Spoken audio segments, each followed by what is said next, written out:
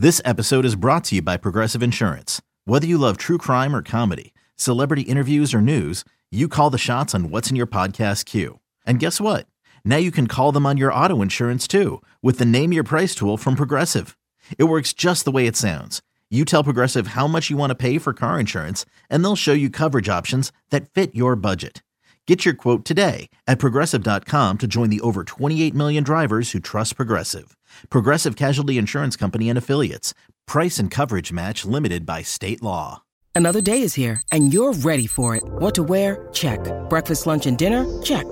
Planning for what's next and how to save for it? That's where Bank of America can help. For your financial to-dos, Bank of America has experts ready to help get you closer to your goals.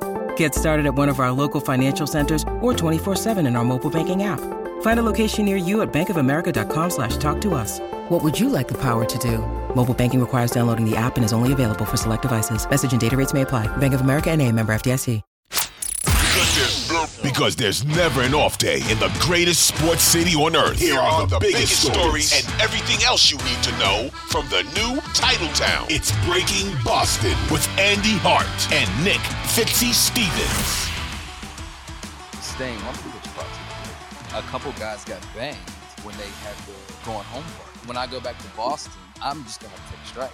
You know what? I think they can submit. They can now. I think they said, I'm submitting for them. I just feel like there should be some feel there. You're not trying to waste one World Series MVPs for that city. And obviously, they're going to show you love, just like when Belly came back and played you guys. He got banged. None of us wanted that. The umpires know what's going on. I don't know if they just don't have a choice or what the deal is. And that kid that made his debut after 13 years in the minor leagues gets a standing ovation like, hey, bud, 0-1. That right there is the voice of Marcus Lynn Mookie Betts, who I'm not sure if you heard or not, is making his triumphant return to the place where his baseball career began this weekend. And up there with the great Boston sports mysteries of all time, how come Belichick bench Butler in Super Bowl 52 will forever live this one? Why the hell did the Red Sox feel so compelled to trade Mookie Betts? And how did they get so little back for him? These are some of the questions that we will not address today on Breaking Boston for Friday, August 25th, 2023 with Fitzy and Hart. No. Well, sure, we can. But those are just going to continue to go round and round and round and round. The fact remains, this will not, dare I say, Andy, it will not rank up there in the George Herman Babe Ruth for $100,000 cash, the money needed to produce the musical No No Nanette. It won't go down as the worst trade or most lopsided trade in Red Sox history, but Jeter Downs, who has been DFA'd, though he's really good at taking a ball against Chris Sale, Colton Wong or Connor Wong, I don't even know. Connor Wong, sure. The catcher, Connor. He's pretty good. Connor, yeah. He's fine. Yeah, he's fine. And Alex Verdugo, who's fine. So you got a blah, a see ya, and a fine for an all-time great. Again, this will just continue to reflect so poorly.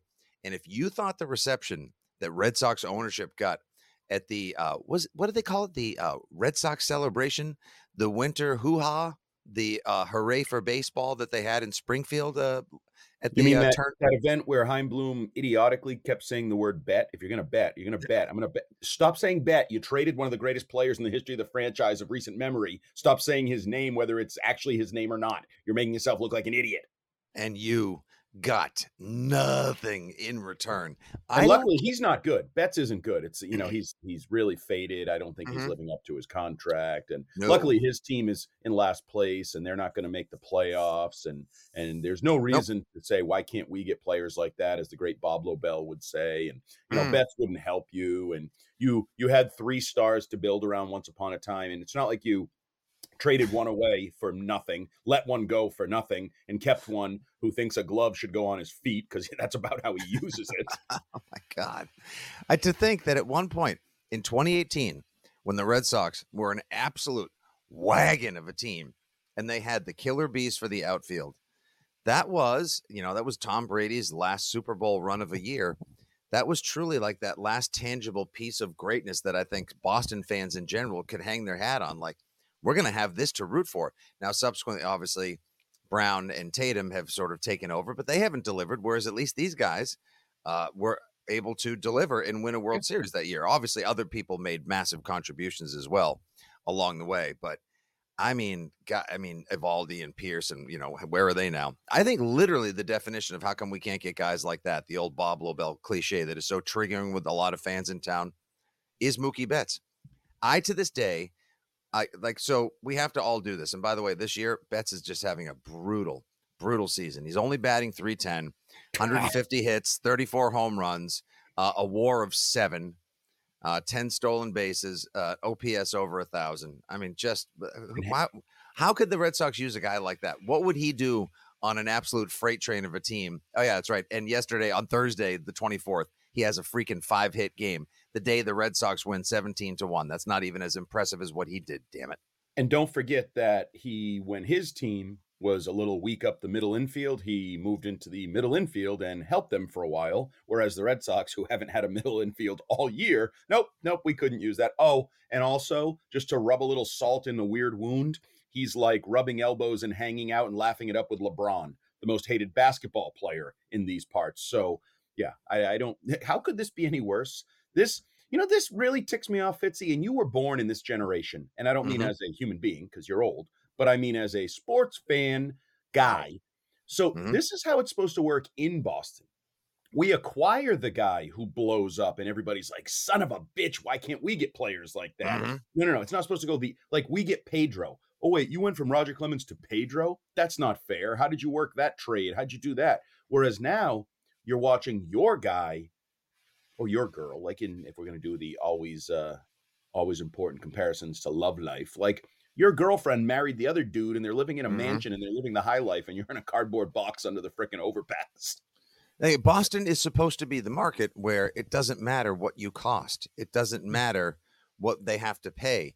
When greatness is acquired, when excellence is at hand, when championships are to be won, you just write the check, you lay it out, and you continue because it is not just, it's media market number 10 in the grand landscape of television, radio, and beyond.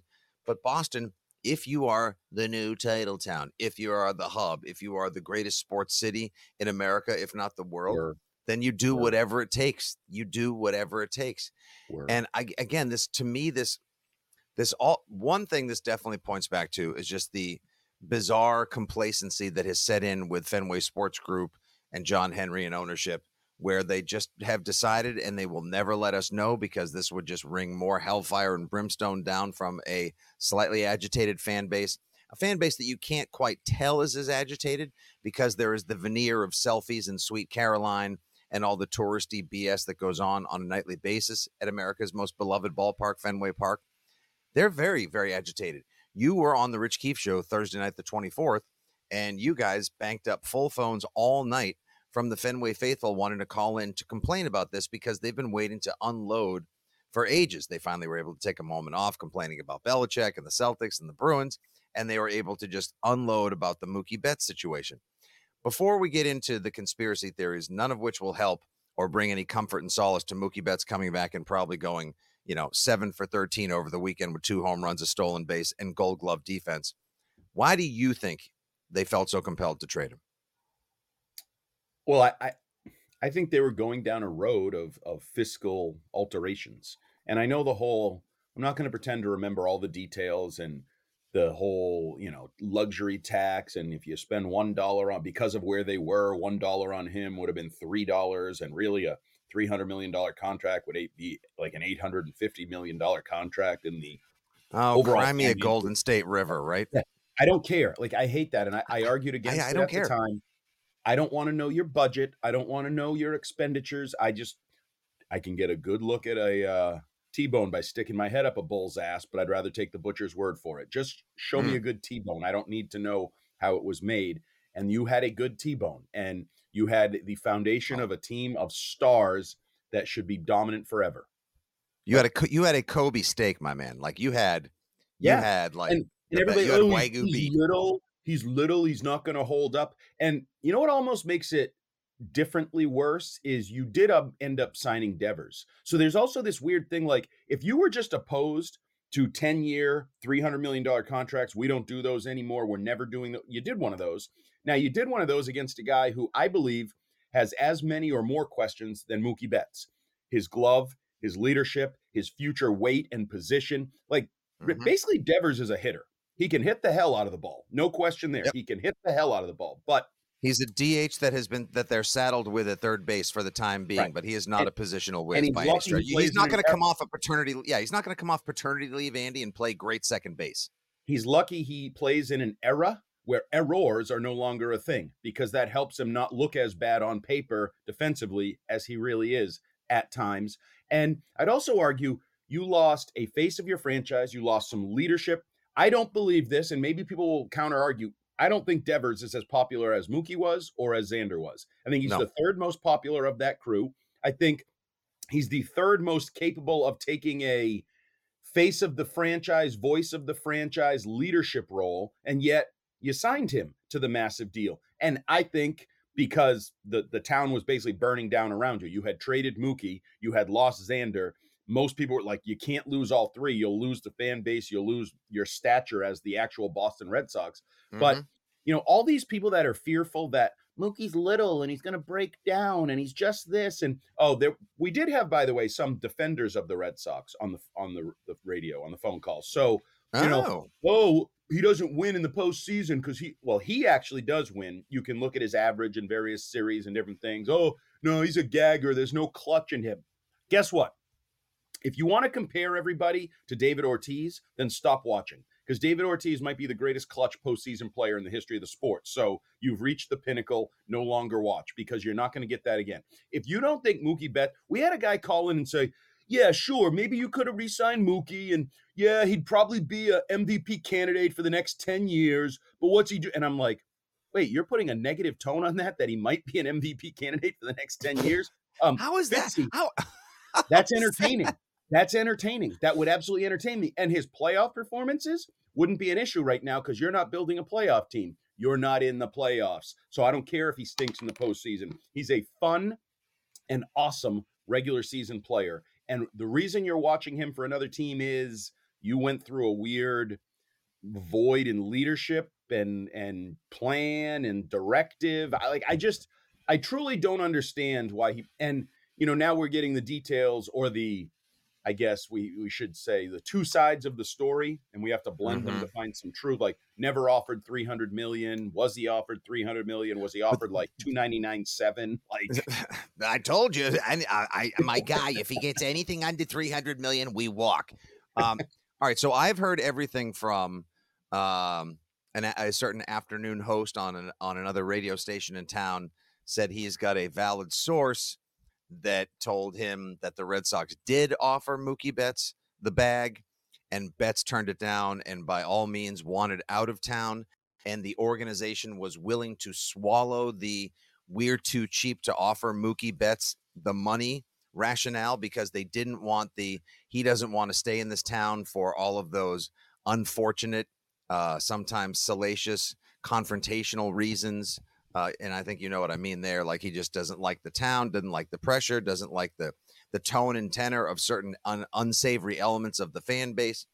So maybe there is a, shall we say, a historical and emotional whitewashing of why Mookie Betts isn't here. Maybe the Red Sox did decide to make that financial pivot, Andy, and like I believe John Henry said, that's it. No more major contracts. We're going to go bloom ball. We're going to go total Tampa Ray style. I've given these people 4 World Series. We're not spending this much money anymore. He's going to be the first casualty of all this.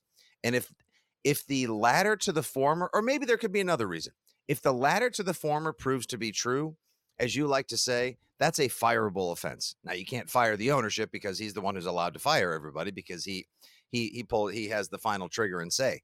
But if they just decided, like, no, we're going to play hardball here, and it's going to be Mookie Betts, he's going to do the deal our way, or it's going to be the highway, then for them to get a Garoppoloian return, if you will, on someone of his talent is just, it's disgusting. It's shameful.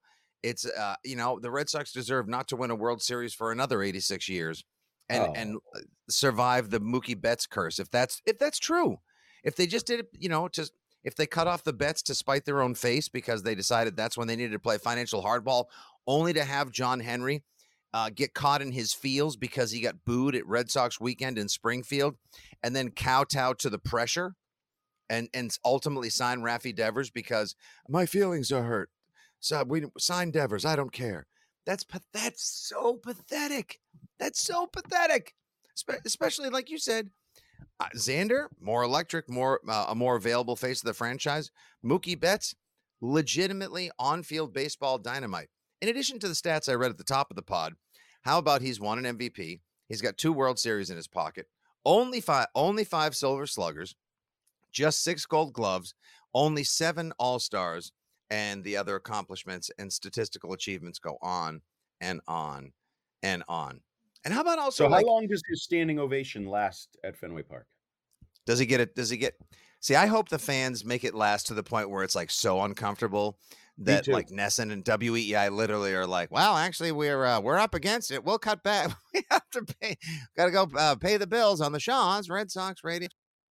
Yeah, I can't cheer Mookie enough. Like I don't hold ill will. Even if he wanted to go to the open market and set the market and do whatever, I don't begrudge him that. Like I don't have any ill will toward Mookie, and he's such a fun electric player that I think you can send a message. I would also love a cheer that then turns into like screw you Henry chant or something. Like, I'm sorry, I'm all in on the Mookie Betts side of this thing. I don't always do that, but in this case, I don't know. I just, as you said, it's not just that he left or even how he left. It's the time since and the way it's been managed and the whole kit and caboodle. And this is your chance to send a message. That you don't like the inconsistency with which the Red Sox have been handled, managed, and owned ever since. I'd say, and producer Cooper Leonard obviously wants to get in on the conversation here at the tail end of the pod. I want to go with I say we go with we miss Mookie. That's my, I think a we miss Mookie, clap, clap, clap, clap, clap, or come back Mookie, F you Henry. I don't know. F you Henry's in my ballpark. Come back Mookie is a little too tough. That's just that's false optimism. But how comparable do you think this will be to another return, Nomar? Nomar had like a long drawn out standing ovation when he finally returned as an athletic. But that was different. Nomar was a douche at the end of his tenure. He got very salty, and then he came back and he realized his was a classic case of don't know what you got till it's gone. And, then his departure precipitated so much greatness in World Series championships. Right. And the fans never got a chance to properly thank him for being basically the centerpiece of excitement, at least on field and at bat, for over half of a decade. With Mookie, I think Mookie knew how much the fans loved him here, whether it was ownership sucking out loud or Mookie not wanting to be here. If there is that one element, Andy, I'm only asking the question, not accusing him, but if there is that one element, that would stink that ownership and Mookie, or just Mookie in general, have decided to sort of like put up this facade of like, hey, if they had paid me, I would have stayed. And if that's not true, that sucks. I agree. That would bother me if this is all some charade, as they like to say. Yes. If it's just business, if it's just whatever, if it's just they decided he wasn't going to hold up, we're not doing that long term of a deal. He's not that good like fans think. He's not clutching the postseason, whatever. But yeah, if there's this whole behind the scenes story, I would not care for that as much. But I'm just taking it for the surface, superficial story, and therefore I would stand up and cheer Mookie Betts forever because he's better at baseball than anybody that will take the field in the uniform I usually cheer for. Yes. There's no doubt, as the Red Sox continue to try to find centerpieces to build their next playoff or championship run around, as the centerpiece of the last World Series championship comes back to town, someone who undoubtedly was and continued or should have been the face of the franchise, who is now the centerpiece of another team with World Series aspirations. The salt fresh off the dog on the rim of the pretzel and around your popcorn is going to get driven in pretty hard this weekend, Sox fans, and no 17-1 victory in Houston on a Thursday is going to ease the sting of seeing one of your favorite ball players come back. All right. For Jumbo Hart, producer Cooper Leonard, and your old pal Nick Fitzy-Stevens, this has been Breaking Boston, Friday, August 25th, 2023. Thanks very much for listening, folks. It's our pleasure to provide you with a little content, analysis, and perspective on the Boston sports story of the day and more each and every morning. Take care of yourselves. Don't forget, we'll be on the radio Sunday with a recap of the Patriots' pretend season finale in Nashville. And, of course, WEEI has you covered with all things Red Sox all weekend long. Take care, everybody, and we miss Mookie.